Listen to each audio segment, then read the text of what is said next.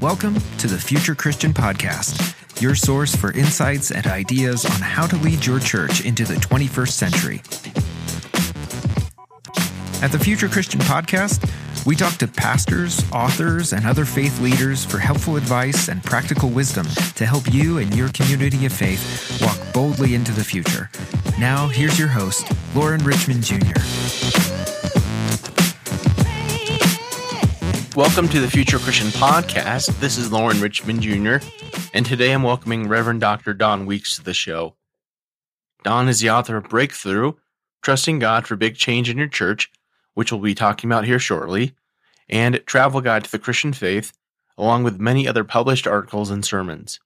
Her BA is from Baylor University, her MDiv from Bright Divinity School at TCU, and her DMin from St. Paul School of Theology.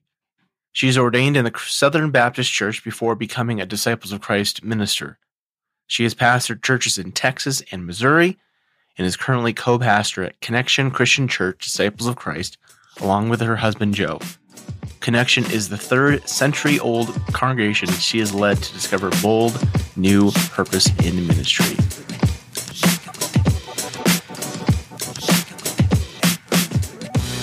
All right, welcome to the Future Christian Podcast. My name is Lauren Richmond Jr., and today I'm joined by Reverend Dr. Don Weeks. Don, thanks so much for being here. Hi, thanks for having me, Lauren. Yeah, it's great to talk to you. So for our listeners today, we got a little bit of stuff going on in my house, so forgive any background noise. But Don, thanks so much for being here. Share, if you would, anything else you'd like to talk about with our audience today. Well, if we hear any children noises, I just want to say what I say to my church. That's the sign of life and vitality. Yay, yeah. Kids. I am a pastor in West Texas, as you all already know. Privileged to worship and lead with one of the best congregations that I know of, and love to lift up our lay leaders because they are, I like to say, it's not great pastors that make a great church, but great churches that make great pastors. So I hope some of that comes out in our story today. Great churches make great pastors. Not great pastors make great churches. Yeah, that's good. That's good. Share, if you would, kind of about your faith journey. In your bio, for instance, you grew up Baptist, I think, Southern Baptist. Yes, I grew up as basically a Texas Baptist, and was called to ministry when I was 14. Fortunate enough to be in a congregation in the Dallas area that affirmed women's gifts and ordained me for ministry, but my calling was to preaching, and that was not available to me 30 years ago. So I became a Disciples of Christ pastor in 1999, a little church in the panhandle of Texas called First Christian Church Miami. It's spelled Miami, but they say Miami. Yeah. And they called me to be their pastor. And just, I could never look back. And once I had the freedom to preach, and be the lead pastor in a congregation, they gave me those wings, and I have loved my 30 years so far of doing that. That's awesome. What would you say perhaps is most different between now and then in your faith? My faith has grown in grace for myself and grace for others. I was very performance oriented in my young adult years. I thought God's will was on a map on a wall in heaven, and I was being carefully watched to see if I followed the map properly. Yeah. And then I had a wonderful spiritual mentor who was a Methodist say to me, I think a good parent says, "Oh, I've given you all these opportunities. Which one will you choose?" And that kind of blew my mind, that God would be one who was co-creating my life with me, with the Holy Spirit's help. And I'm so thankful for that, because I get to help a lot of people also find grace for themselves, which means more grace for others. Awesome. What is a spiritual practice that has been meaningful for you? I'm a journaler, so for my whole adult life, I have kept a journal at night where I use that as my prayer time to release the day and let it go. That's my longest standing spiritual practice. Devotional time in the morning. And now I've added some scripture reading time so that I'm not on my phone before I go to bed. I put it away and read scripture and then do my journal. That's good. That's good. Even just for sleep practices, that's good, let alone your spiritual practices, right? Right. Help the brain turn off. Well, I'm excited to talk to Dawn today about her book called Breakthrough, Trusting God for Big Change in Your Church.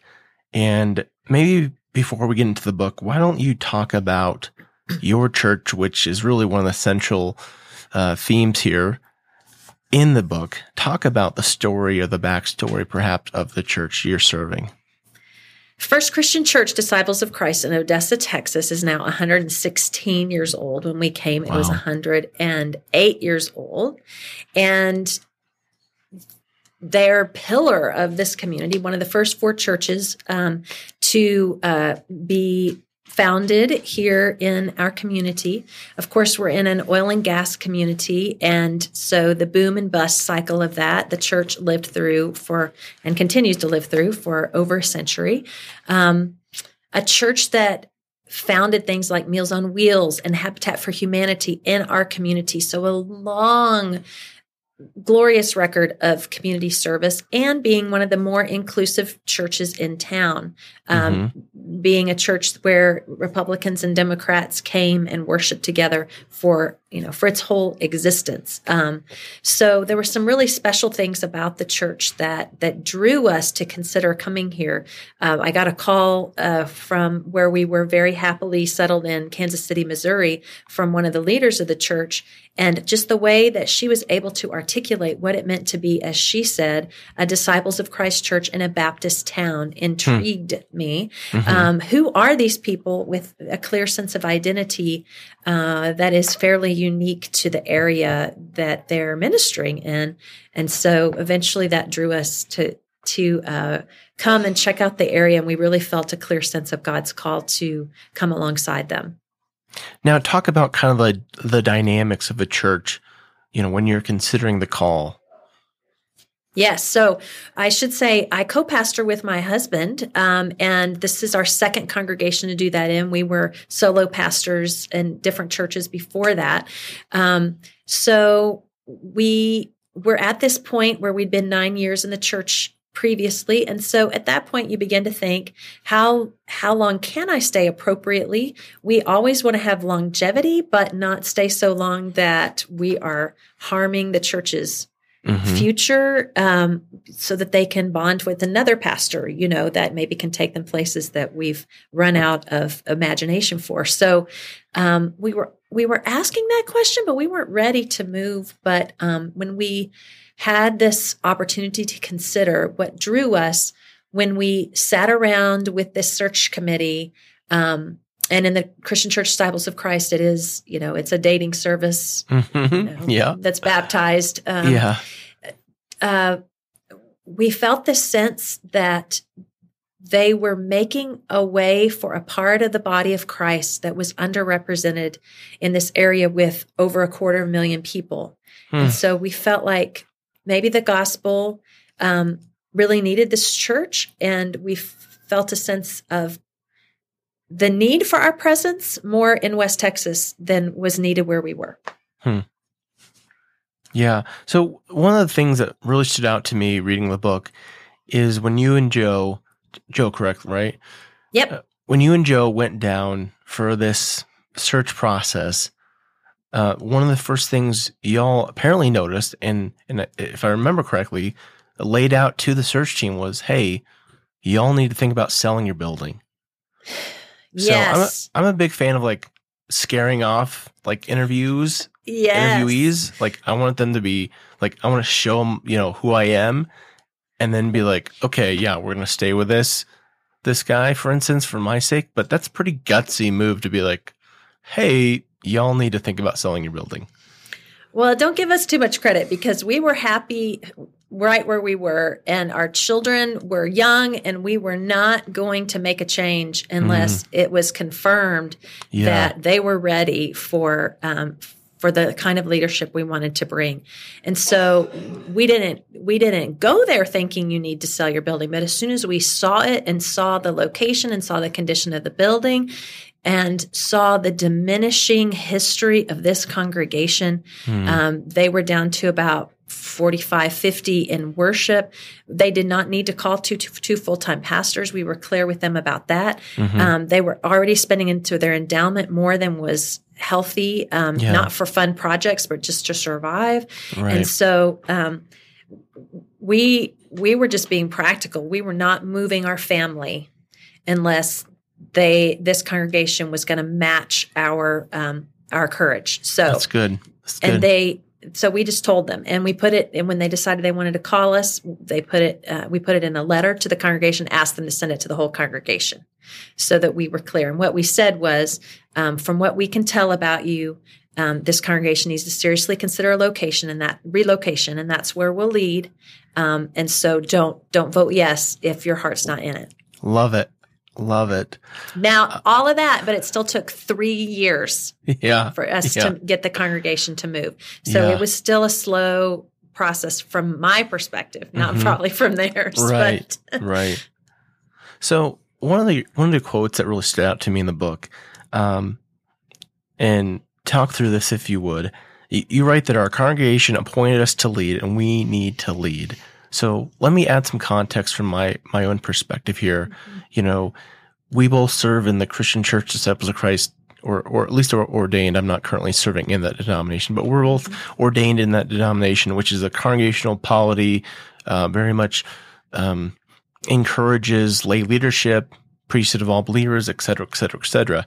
But I'm intrigued by that quote. How do you balance, and how did that play out in this context of, like, obviously trying to empower lay leadership, but also saying, apparently, hopefully I'm not putting words in your mouth here, but as I see it, like, hey, God has given us some kind of vision or mission or appointed us to lead. Hopefully that makes sense. Yes, it does. And let me say that particular quote, God appointed us to lead and we need to lead, actually came from a lay leader who was saying to our board at a moment of indecision. So kind of an undercurrent of our story. And so in the book is this people pleasing that we do in congregations to try to keep everybody happy is so paralyzing. It's so paralyzing. And so, Bill Davis was our property chair at the time, and he knew intimately, and he was one of these guys that could only speak where other people couldn't, because he didn't talk all the time, right? So if he's talking, people are listening. And he says, they put us on this board to lead and we're not leading. We got to make a decision here. And so that was the empowerment of our lay leadership. But we were so frustrated at that point because it had been too long in our minds. We were losing the momentum of a fresh pastorate and all of that. So that balance of yes, working with the congregation to try to get them to see a vision that a pastor can sometimes see is so difficult. And we had fits and starts with it. Yeah. And I would say the heart of it really for us was in our preaching ministry. So all of the preaching was related to, like, we had a theme for a year. Our theme was fearless. And we preached about healthy fear and unhealthy fear and people in the Bible who overcame fear and all of this. You know, when we got ready to rename the church, we talked for 6 weeks about name changes in Scripture and why you would ever consider changing a name and what does that mean when God changes your name. And so to me, the authority that a pastor has to be grounded in Scripture and theology and prayer life and standing up and saying, and we're disciples of Christ ministers, so we never say, you know, God told me, blah, blah, blah. Right, that's the Lord. Right.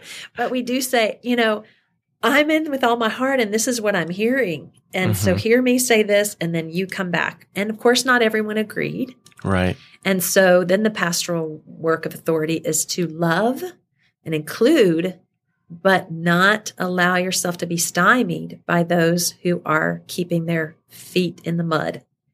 Okay, let me ask this question then. And I was going to frame this question on knowing what stuff to leave behind, but just listening to what your response there, I think part of leaving stuff behind could be, and again, we want to be respectful here, could be leaving people behind who are not on board with the mission.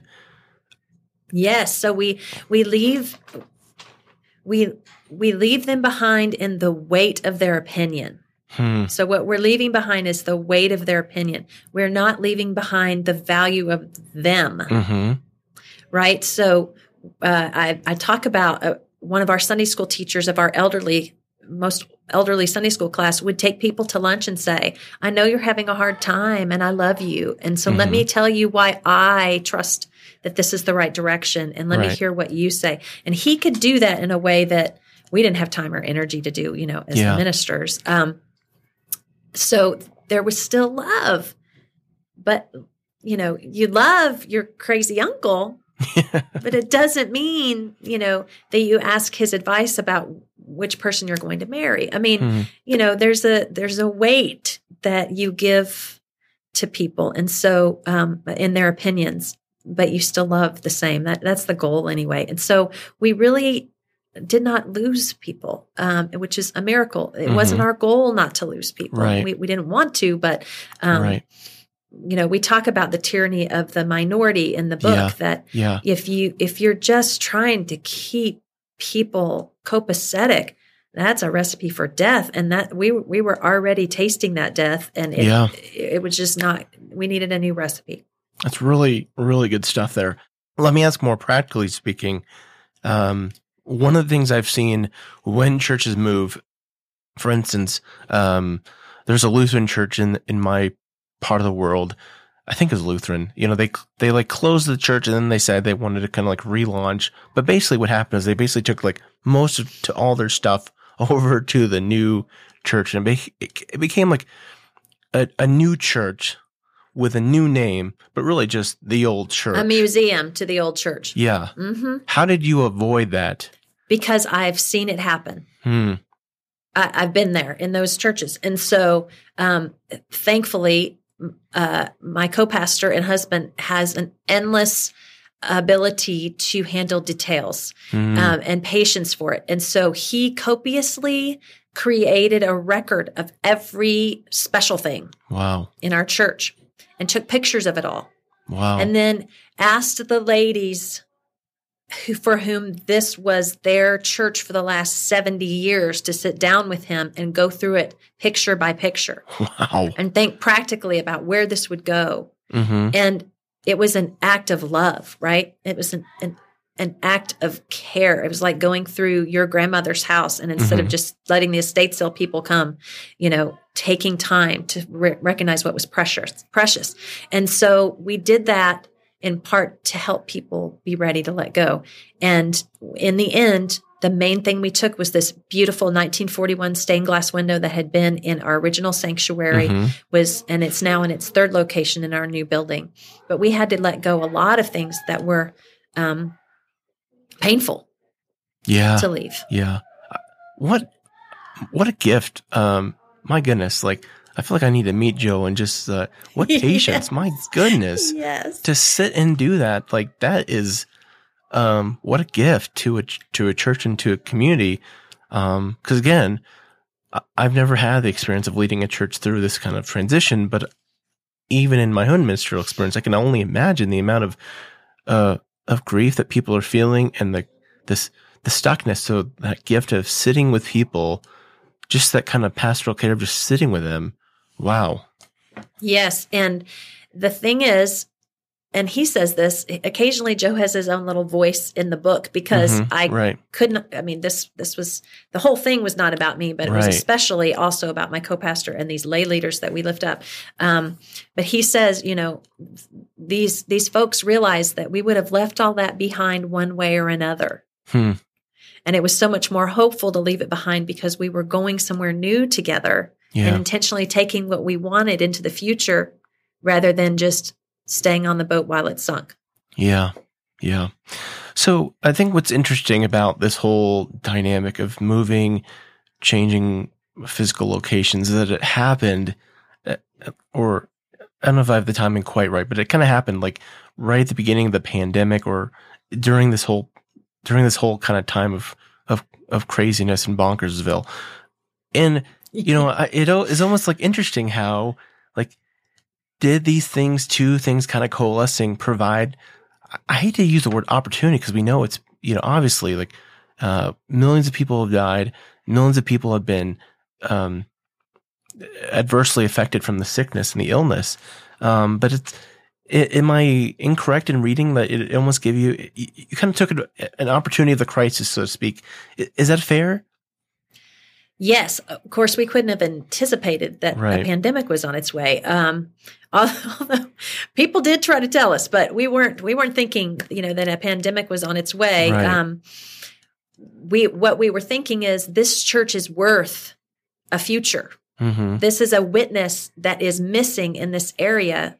And what we're seeing is all the other mainline congregations in our area. There were 5 Disciples of Christ churches when we moved here in 2014. By 2017, there were 2. Wow.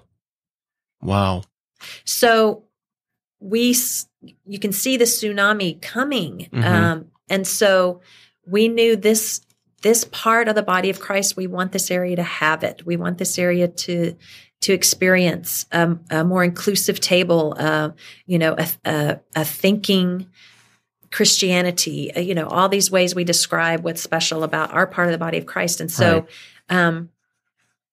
that's what we knew. We didn't know a pandemic was coming. And we knew that the chances for this church were still risky if we relaunched and renamed and relocated, but we knew the chances were better than staying where we were. And what the pandemic showed us is that the flexibility that we learned through relocating and meeting for 15 months in an elementary school cafeteria, we now had that as a part of our DNA, that we could be flexible, that we could meet in other places, that we could have dinner, we could have church at a dinner restaurant, that we could have Bible study in the grocery store, things we had done just to get out of our box and get some fresh air in, let the Spirit move.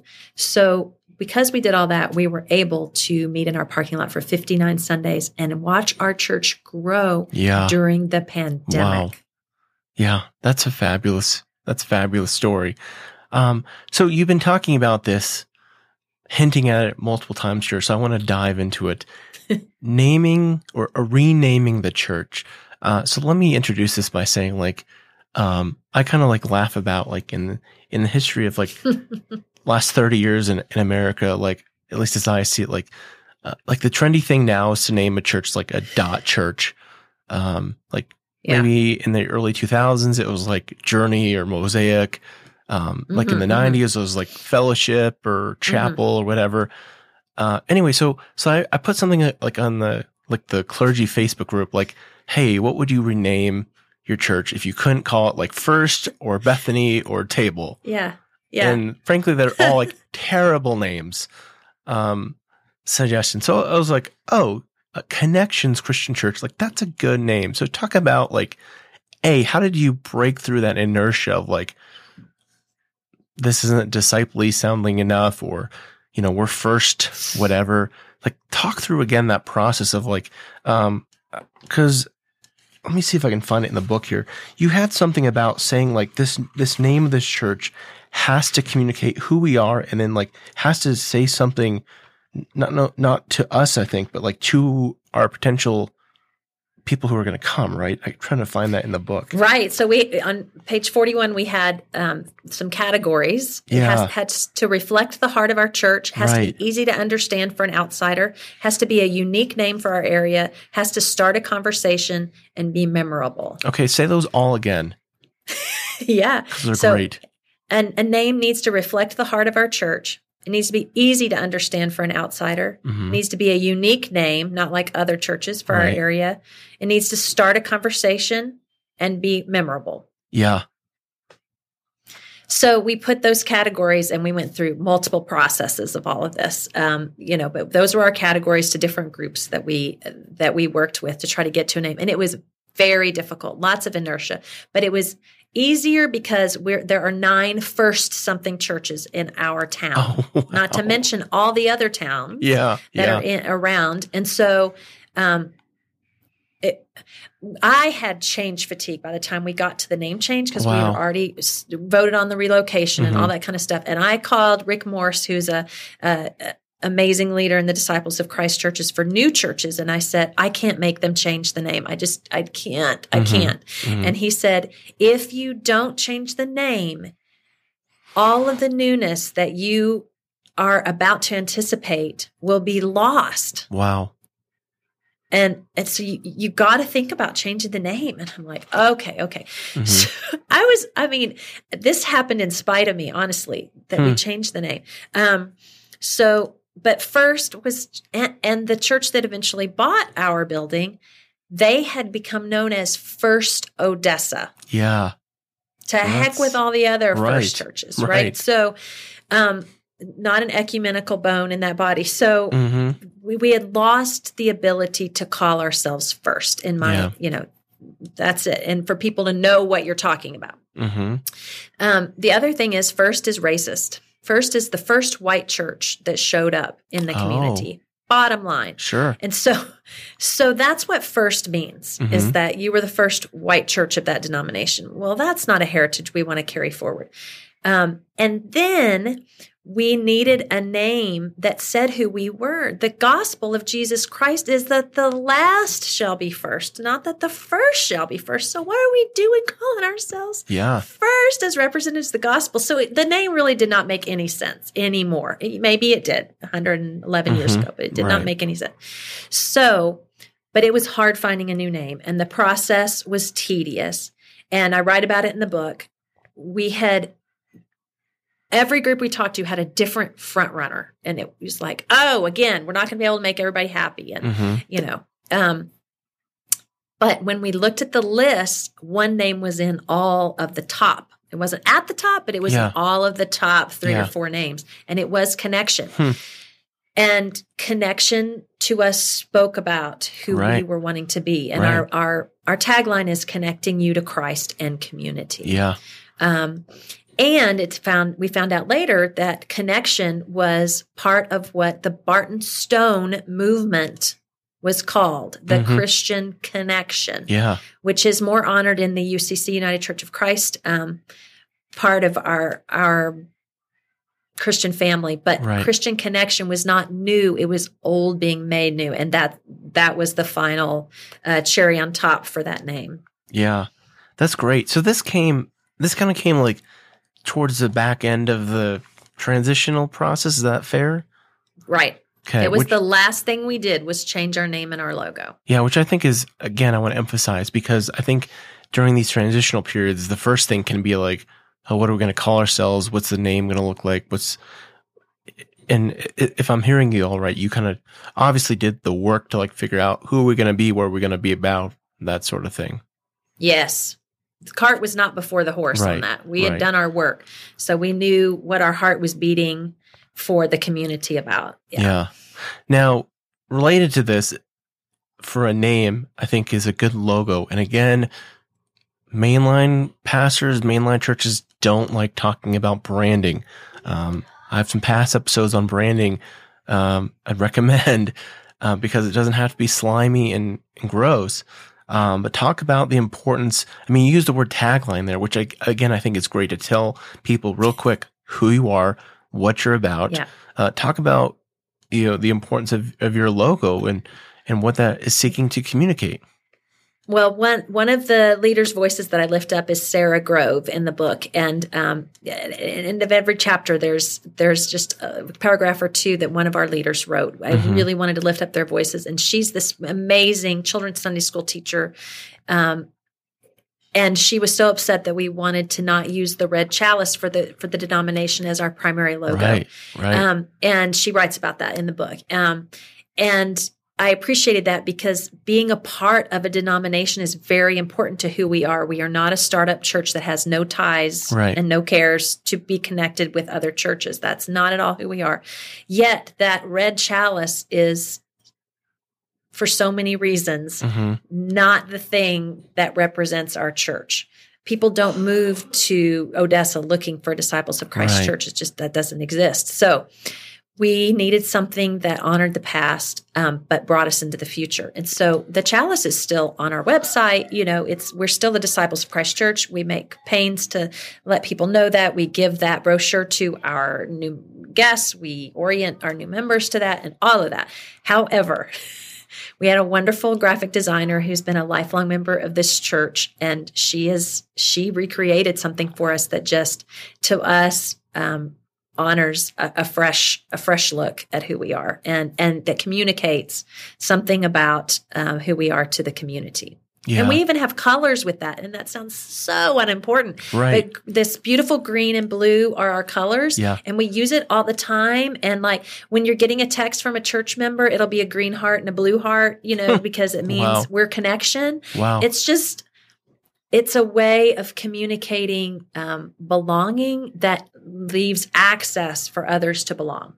Yeah, I love it. I was introduced to what we'd call brand guidelines, a few years ago. I'm like, more churches need to do this because it really helps you communicate, again, who you are, what you're about in a consistent way. And I know there's many folks who are lifelong disciples. I don't know, you and I are in similar boats. I didn't grow up a disciple. I know for our ecumenical friends, probably who find themselves in similar boats, really attached, strong feelings about denominations and logos. But I imagine you'd agree with me on this. Like most people in our communities, wherever you're listening, they probably have no idea who the disciples of Christ are, right? If someone knows who the PCUSA is, if someone knows who the ecumenical or the Episcopals are, that's surprising, right? So they know that they want a church like this. Uh-huh. They know that if there were a church where I was welcomed genuinely and authentically and invited to speak or not speak, to be convicted or not be convicted, to grow on my own, but also alongside others. If there were a church like that, I would like to go to it, they might say. But they don't know what to call that church. Mm-hmm. And what we find with our people new to us, new to Christianity or new to being a part of a Disciples of Christ church is they say, where has this been all my life, right? They're delighted. Yeah. They're excited to explore the disciples.org website and all this kind of stuff. And we are thrilled to connect them with the church they've been waiting for. Mm-hmm. It's just it's marketing, for lack of a better word. It's evangelism. Yeah. And that's that we need. That's what I want to emphasize. And I'm hearing what you're saying too, is I think in church we think of marketing as a bad word, and it can be very slimy. Trust me, I've been there. Sure. But really, I think it's ultimately about telling your story well, and that's what I think so much is church is supposed to be about, right? This commercial that we created, I could not believe how many people came to our church in response to that commercial, and we've used it a couple of times since, just because we can't think of anything better. And I can send you the YouTube link for that if you want to, so people can see it. But it's just people coming around the table out in our parking lot and being connected to something bigger than themselves, to the Lord, and to people who are going to care about them. Yeah. That was this kind of leads into a question that I was going to ask you about, there's a quotation in the book about, if I remember, a key question y'all ask is, where does it hurt and how can we help? And again, to me, that speaks into I don't want to say marketing, but you're solving a problem for people, which I think when you're solving a problem, you're obviously meeting a need that's going to create demand. Again, I'm using kind of economic terms here, but hopefully it tracks. We were looking and continue to look for places where other churches are not. Mm-hmm. So it's not that we don't want to work with other churches. We just want to make sure there are so many hurts in our community. I could go on and on. Every community, yes, but in particular because of our oil and gas work in this community, our addiction rates are high. Our health rates are terrible. Our illiteracy, most 30% of our adults cannot read over a 4th grade level. Wow. I mean, there's just so many hurts and heartaches. And so our goal is to be where other churches are not. And that's led to our juvenile offender ministry, where we go to the local youth center where kids are incarcerated. It's led to our work with our adult literacy center, our summer lunch feeding program, just things that we want to be where the hurt is. Not that we can fix it or solve it, but we can be present as Jesus is present. Yeah, that's great.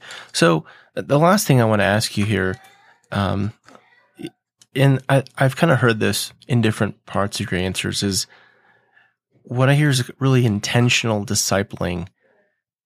And I feel like this kind of undergirds this whole process of change. You talked about preaching, how your preaching was really focused around a vision and leading change.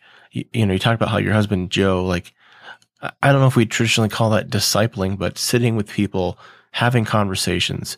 Talk about how important that discipleship was and maybe continues to be throughout this whole process.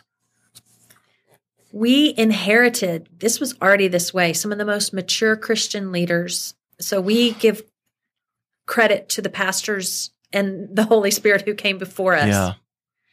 Maturity is in our elders. It's in our board chair. And so that's part of the DNA of this church, is people who have been at faith a long time. And that doesn't mean having this first year experience over and over again, but have actually grown in their understanding. And so that is a part of the DNA we can just thank God for.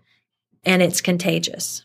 So to have leaders who are mature begets others because they're teaching Sunday school and that kind of thing. We have an emphasis on being involved in a small group, a Bible study, a Sunday school, in some kind of small group. And over 70% of our Sunday morning attendance is doing that. Wow. So intentionality is a good word for it. We do a preaching emphasis every year. Last year was Fruits of the Spirit. And so we were just about, look, a lot of people are saying a lot of things about what Christianity is. Right. What we're telling you that it is, and what the Apostle Paul said it is, peace, joy, love, faithfulness, self-control. If you're not seeing more of this in your life, it's not about Jesus.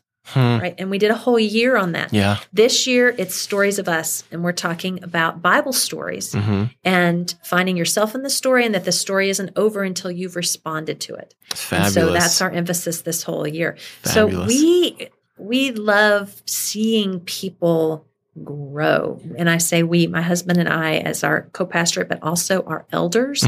We talk about how people are growing, and look at so-and-so and how they're able to do this when last year they were so impatient. And, it's just, it is a joy to watch people thrive in Christ. That's great. So before we take a break here, I told you already last question, but let me ask you one more.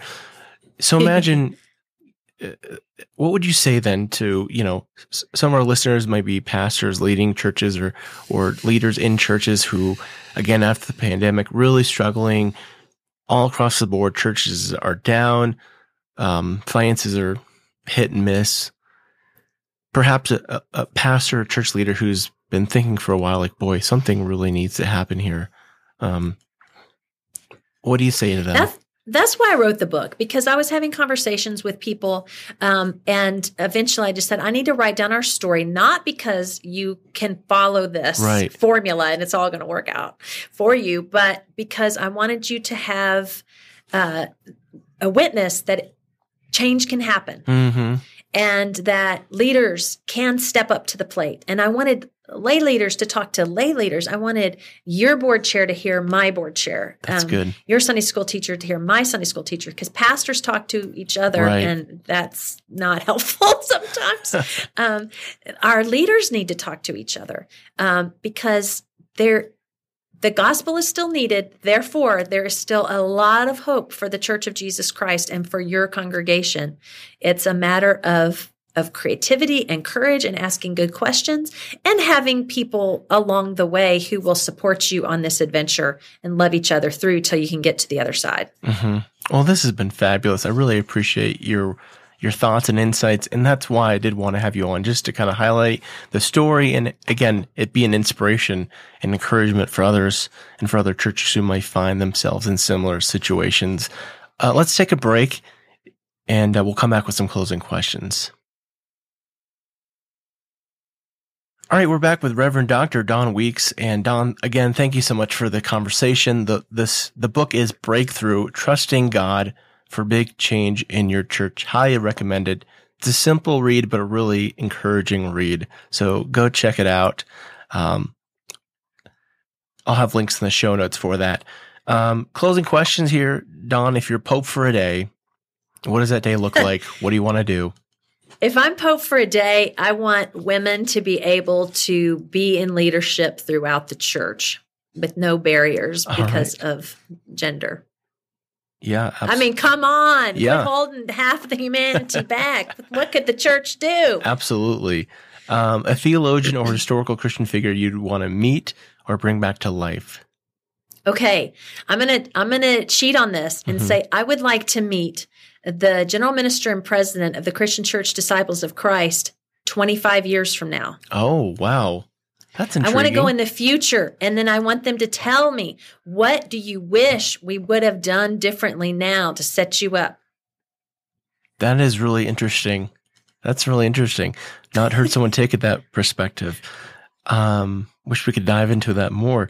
Yes. What do you think history will remember from our current time and place? I think history will remember if we determine to be a part of the reign of God or the reign of passing political figures and movements. Writing that down. What are your hopes for the future of Christianity? My hopes are very practical and personal. I have 2 college students, my son and daughter. And I am hoping that they find churches where they can thrive and churches that are thriving for them and their gifts. Yeah. And this is my passion right now is I want there to be a church for our young adults to still be a part of that is thriving and reaching people. Yeah. My kids are younger, but I 100% have that same kind of aspiration. Well, this has been a great conversation. Share with folks how they can connect with you. Sure. So you can find Breakthrough, Trusting God for Big Change in Your Church, all kinds of places. Just Google it. My website is don.weeks.org. And you can find me on Facebook, Instagram, Twitter, all the places. All right. Well, thank you so much for having me, Lauren. Thank you. You are a blessing, and thank you for being a little leaven in the loaf of the church and helping us rise. Thank you. Well, let me leave you. I always leave folks with a word of peace. May God's peace be with you. And also with you. Thanks for joining us on the Future Christian Podcast. To learn more about Lauren or the podcast, visit future-christian.com. One more thing before you go. Do us a favor and subscribe to the podcast. And if you're feeling especially generous, leave a review. It really helps us get the word out to more people about the podcast. The Future Christian Podcast is a production of Torn Curtain Arts and Resonate Media. Our episodes were mixed by Danny Burton, and the production support is provided by Paul Romig-Levitt. Thanks, and go in peace.